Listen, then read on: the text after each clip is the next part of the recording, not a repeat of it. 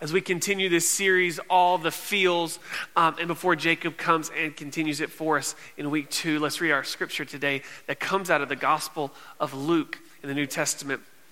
Comes out of this, it says, Luke 1. In the 6th month of Elizabeth's pregnancy, God sent the angel Gabriel to Nazareth, a town in Galilee, to a virgin pledged to be married to a man named Joseph, a descendant of David. The virgin's name was Mary. The angel went to her and said, "Greetings, you who are highly favored, the Lord is with you." And Mary was greatly troubled at his words and wondered what kind of greeting this might be. But the angel said to her, "Do not be afraid, Mary. You have found favor with God. You will conceive and give birth to a son, and you are to call him Jesus. He will be great and will be called the Son of the Most High. The Lord God will give him the throne of his father David, and he will reign over Jacob's descendants forever. His kingdom will never end." "How will this be?" Mary asked the angel, "since I am a virgin?" The angel answered, "The Holy Spirit will come on you, and the power of the Most High will overshadow you. So the Holy One to be born will be called the Son of God. Even Elizabeth, your relative, who is going to have a child in her old age, and she who is said to be unable to conceive is in her 6th month, for no word from God will ever fail." "I am the Lord's servant," Mary answered. "Let it be to me as you have said." Then the angel left her. This is the word of God for the people of God. Thanks be to God. What I want to talk to you about this morning is there's something in the Christmas story that we often miss. And I think the reason we miss it is because the story is so much a part of our tradition, even a part of our secular traditions, that we have lights on top of Christmas trees. We don't necessarily think about the light and the star at Christmas. We have, nativity scenes. We give gifts like the wise men, but it's become such a part of what we do. What I'm trying to say is we've just sort of gotten used to it, right? And that's okay. And all those things are good, but just sometimes we sort of get used to the story. And there's a part of the story that I don't think we're supposed to get used to. It's described in dramatic detail in each gospel narrative that tells us about the Christmas story, and it's simply this. The Christmas story shows us people that are utterly and completely facing the impossible. I'll say that again. The Christmas story, each one of the people, what I'm talking about is Mary, Joseph, the shepherds, the wise men, are folks that are facing the utterly and completely impossible. So in a Precious Moments nativity scene, you don't often see that Mary and Joseph maybe are exhausted, or afraid, or surprised, or feeling rejected, or feeling wonder. I like Precious Moments nativity scenes. I'm not here to bash Precious Moments. What kind of person would do that, okay? I don't know. Precious Moments, this is like from the 90s. I don't even know, what we're talking about. There are these sweet little kids, and they have big eyes. They all look like they have a little tear right in the corner of their eye. This is what impossible looks like. This is Roxanne's van after she totaled it. On that day, Roxanne was trying to prioritize the things that already needed to be fixed on her van. You ever do that? Like, what can I've got all these things wrong. Which one can I fix? And on that day, she lost her van completely. But let me back up just a little bit. 10 years before this, Roxanne received a phone call from her cousin. Her cousin had just given birth to a baby prematurely, and the child had serious health conditions. And the cousin was telling Roxanne that she would not be able to keep the baby and would have to give the baby up to foster care. And so, not knowing all that would mean, Roxanne and her husband Tim stepped up and adopted the baby, and they named her Grace. Gracie endured 2 major surgeries before she was 3 months old. One was heart surgery, and the other was to place a feeding tube. After some time, they finally diagnosed her with what's called Prader-Willi syndrome. It's a multi-system disorder characterized by extremely low muscle tone and the inability to feed properly. And it also typically involves significant cognitive impairment. Again, not knowing how all that would go, Gracie's new family welcomed her with open arms. Over the next few years, there were a lot of ups and downs. Gracie had this tracheostomy to address her collapsed airway, a shunt to relieve cerebral fluid, and multiple illnesses and hospital stays. But Gracie also worked hard day after day after day in speech therapy and occupational therapy and physical therapy. She learned to eat solid food, to sit up, and to breathe without her trach. She hasn't learned to walk unassisted yet, but but she can operate her wheelchair by herself, write her name, and communicate with her iPad. As I'm sure you can tell, Gracie is totally awesome. Several years ago, thank God, Gracie and her family became a part of Providence Church, and we've watched her grow and thrive. This next one is a picture of me with Gracie on the opening night of our church building here. We had a big party, an open house, with a couple of her friends. It's my favorite picture from that night. But back to the van. This is what impossible looks like. Months before the wreck, Roxanne had applied for a grant for a handicap-accessible van. This one was not, from an organization that does amazing things like that. But because there were so many requests and Roxanne already had a van, Roxanne received the email that her request was denied. 3 weeks later, her van was gone. We at the church were walking alongside Roxanne, helping with her rental van, but time was running out, and it was a tough time for the family. Unbeknownst to us, though, the person who'd been awarded that free new van had found another way to get transportation and no longer needed a new van, so the charity reviewed the grants again, and Roxanne got it. Pastor Mark and I actually got to be with Roxanne and Gracie when their brand new Gracie Ready van was there. Gracie picked out the color, bright red. So you tell me, is this what impossible looks like? Or is this what impossible looks like?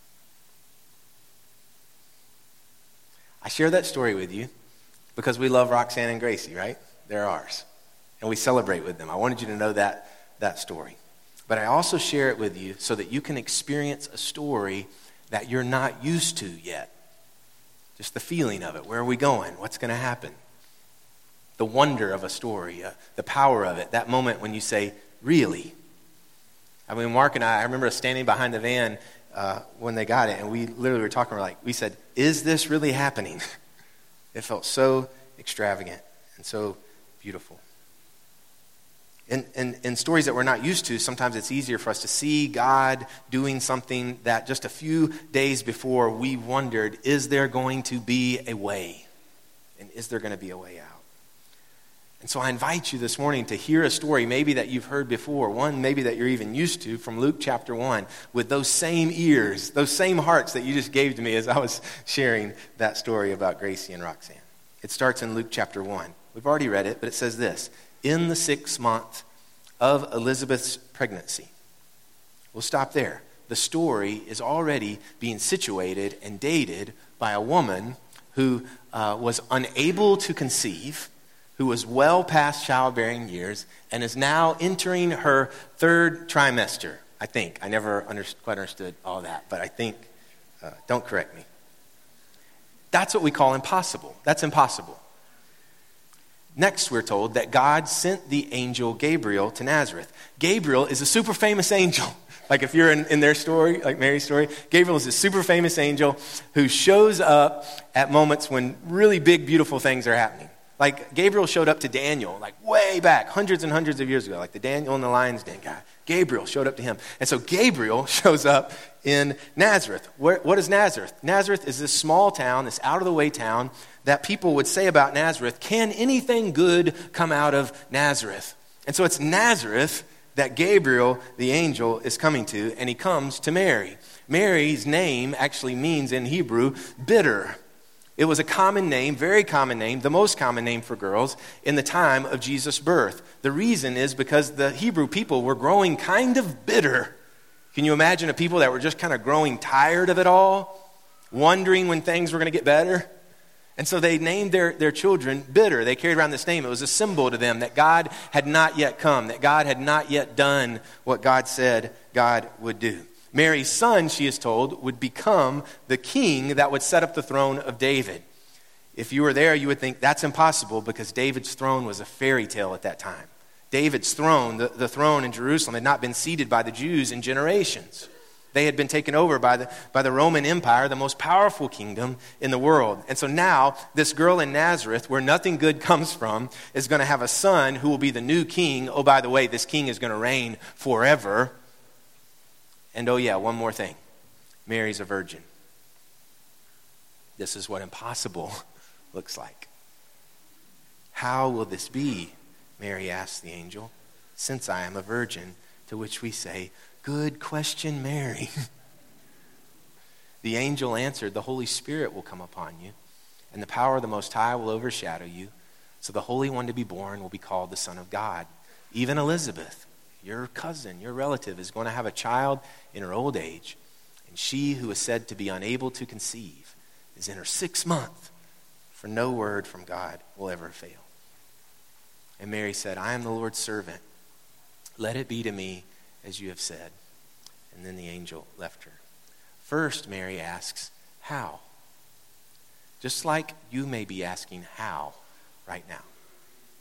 Just like you might be connecting the dots and thinking, okay, God didn't leave Roxanne and Gracie alone in their impossible situation, and God didn't leave Mary and Elizabeth alone in their impossible situation. And I've heard your sermons before, Jacob. I know what you're getting at. You're going to say, God won't leave me alone in my impossible situation. But I'm asking how.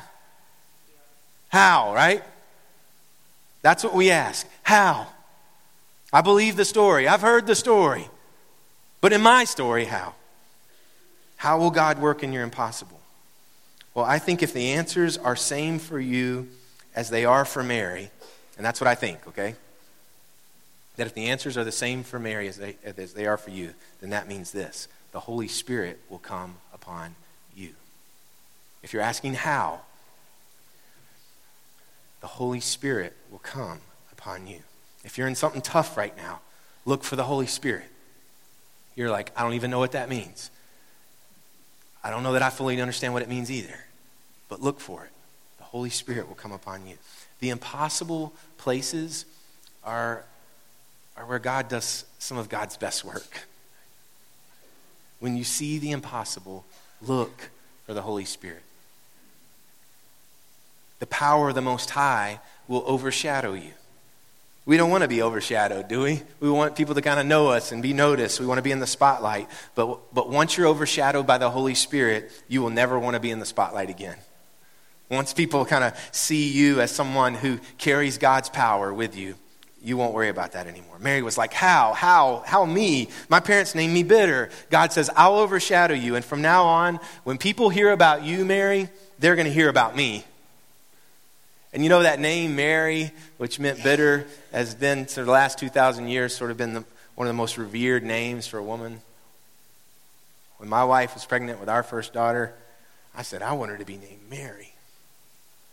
Because when I think about Mary, I think about the impossible coming true. I think about the Holy Spirit falling upon a young girl. And the angel Gabriel says, the word of God will not fail you. If you're asking how, the word of God will not fail you. Stuff will go wrong. Stuff will go wrong in your life. Okay? Disease, divorce, death, disappointment. Stuff will go wrong in your life, but God's word will not fail you. No word from God will ever fail. These three things that I just lifted up, the Holy Spirit coming upon you, the power of the Most High overshadowing, the Word of God not failing you, they're all about the action of God. And I just want to, I've said this before, but the action of God is always more important than your action. We put so much emphasis on our action, and I'm about to get to some of that, but just know the action of God is the most important thing in your life. So would you say that today? Would you say, I want the Holy Spirit to come upon me? Would you say, come on, Holy Spirit? You might say, I don't really know what that means or what that would look like. Well, neither did Mary. Would you say that? I want the Holy Spirit to come upon me. Would you say, I am open to the power of the Most High overshadowing me, where people would maybe not even notice me as much anymore and notice all the stuff I'm going through, but they would see the power of God in my life? Would you say you are open to being overshadowed by God's power? Or would you say, I need God's word to be true? I need to believe that, Jacob. I need to believe that his word for me will not fail. All those things are about what God can do for you. And as I've read this story, the reason I think sometimes we get used to it, because we read it and maybe think it's Mary's story. But if the Holy Spirit's only for Mary, and if the power is only for Mary, and if God's word's only for Mary, then I've totally missed what this whole story is about. And you need a new preacher. You don't need a new preacher. And I'll tell you why. I have investigated this scripture perfectly. I've looked at it inside and out. And it's very clear that the good news of Jesus' birth is for all the people. That's what the announcement was. And so it's not just for Mary. And so we read this story and we put ourselves there and we think, the power's for me. The Holy Spirit is on me. God's word will not fail me. But you might wonder, what's my response? What am I supposed to do?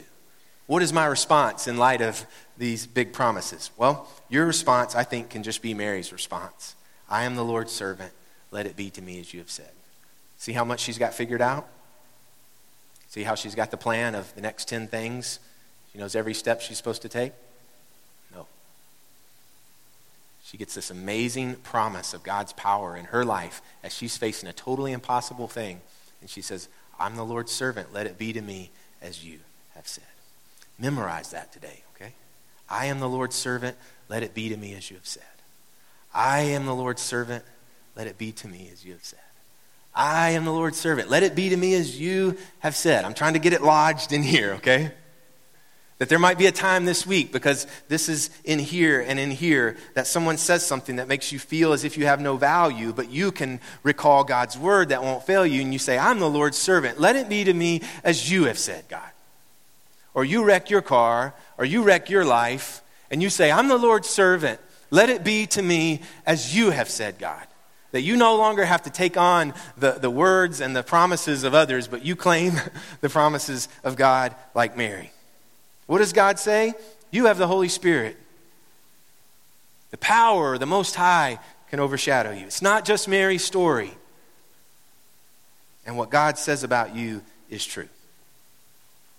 Many of you have heard me talk about Tana Clark and Grace and Glory, a nonprofit organization. Tana was a mom who, stay-at-home mom here in Providence some years ago. She lived here with her husband Chad and their 3 kids. And then she went to Haiti on a mission trip, and she saw the impossible. Haiti had just experienced an earthquake that wrecked everything. Hundreds of thousands were killed. It looked something like this. Tana may have thought, this is what impossible looks like. And she would have been right. And while she was down there in Haiti, the Holy Spirit came upon her and told her to build a school. And it made about as much sense to her as if God said it to you right now. Stay-at-home mom who lives in Providence. And do you know what Tana Clark said to God? You want to guess? I am the Lord's servant. Let it be to me as you have said. And so she spent years working toward that goal. She called on us to help. She traveled there time after time after time. There were successes and there were things that set them back. Her husband and our beloved friend Chad died of cancer right in the middle of the dream. You don't think she wanted to give up? Last Christmas, all of you gave generously in the Christmas offering and funded the building of a brand new school. And Tana was there a few weeks ago, and it's built. And the school has grown to over 200 students.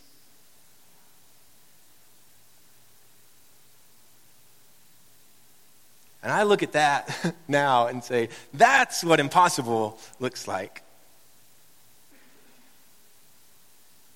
We continue to support Grace and Glory. Like I said, your offerings will help fund the feeding of these kids. But I share that with you because Christmas is a time we remember the story isn't just nativity scenes and heartwarming Christmas songs. It's about people facing what seems impossible in their real lives. And God using really normal, scared, open people who are feeling all of it to change the world.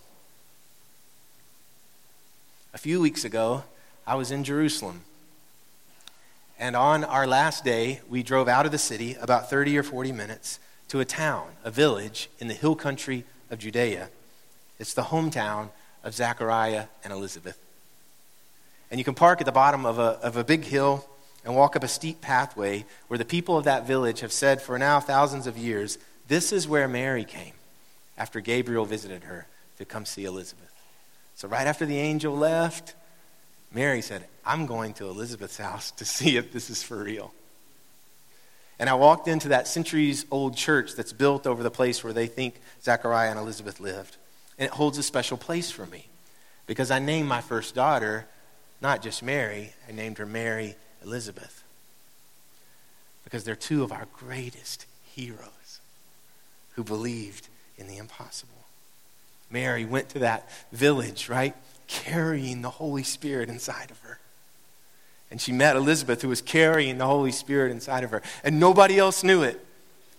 They weren't studying and talking about it like a 1,000-year-old story. It wasn't written into the fabric of every tradition of Christmas. It was just two normal, open, scared people saying, I've got God overshadowing my life. Do you?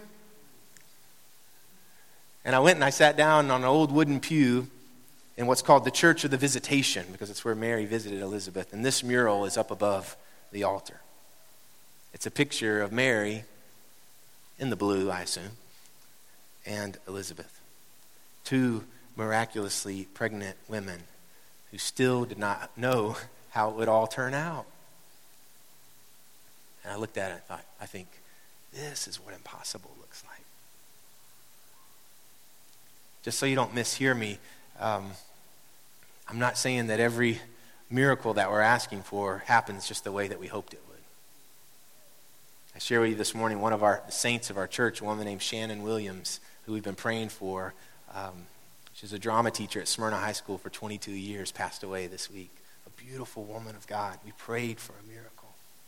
And yesterday I stood with her family and many of you and many others, and we celebrated the promise not just of Christmas, but of resurrection.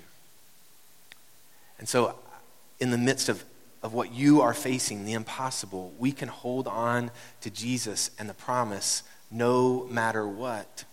And so even as we walk through those in-between times, sort of like an Advent time, we're saying, I'm not quite seeing it yet. We can still claim the promise. I've written it out in a little prayer that I invite you to pray with me this morning. It just says, Holy Spirit, come upon me. Power of the Most High overshadow me. Word of God, never fail me. Amen. So I'm going to ask us to pray this together, but before you do it, I just want to offer a warning, because if you pray this prayer, it's going to come true. All right? You want me to read it again before you say it? Holy Spirit, come upon me. Power of the Most High, overshadow me. Word of God, never fail me. No one's going to look, but I'll invite you to pray if you want to pray it, okay? Holy Spirit, come upon me. Power of the Most High, overshadow me. Word of God, never fail me. Amen.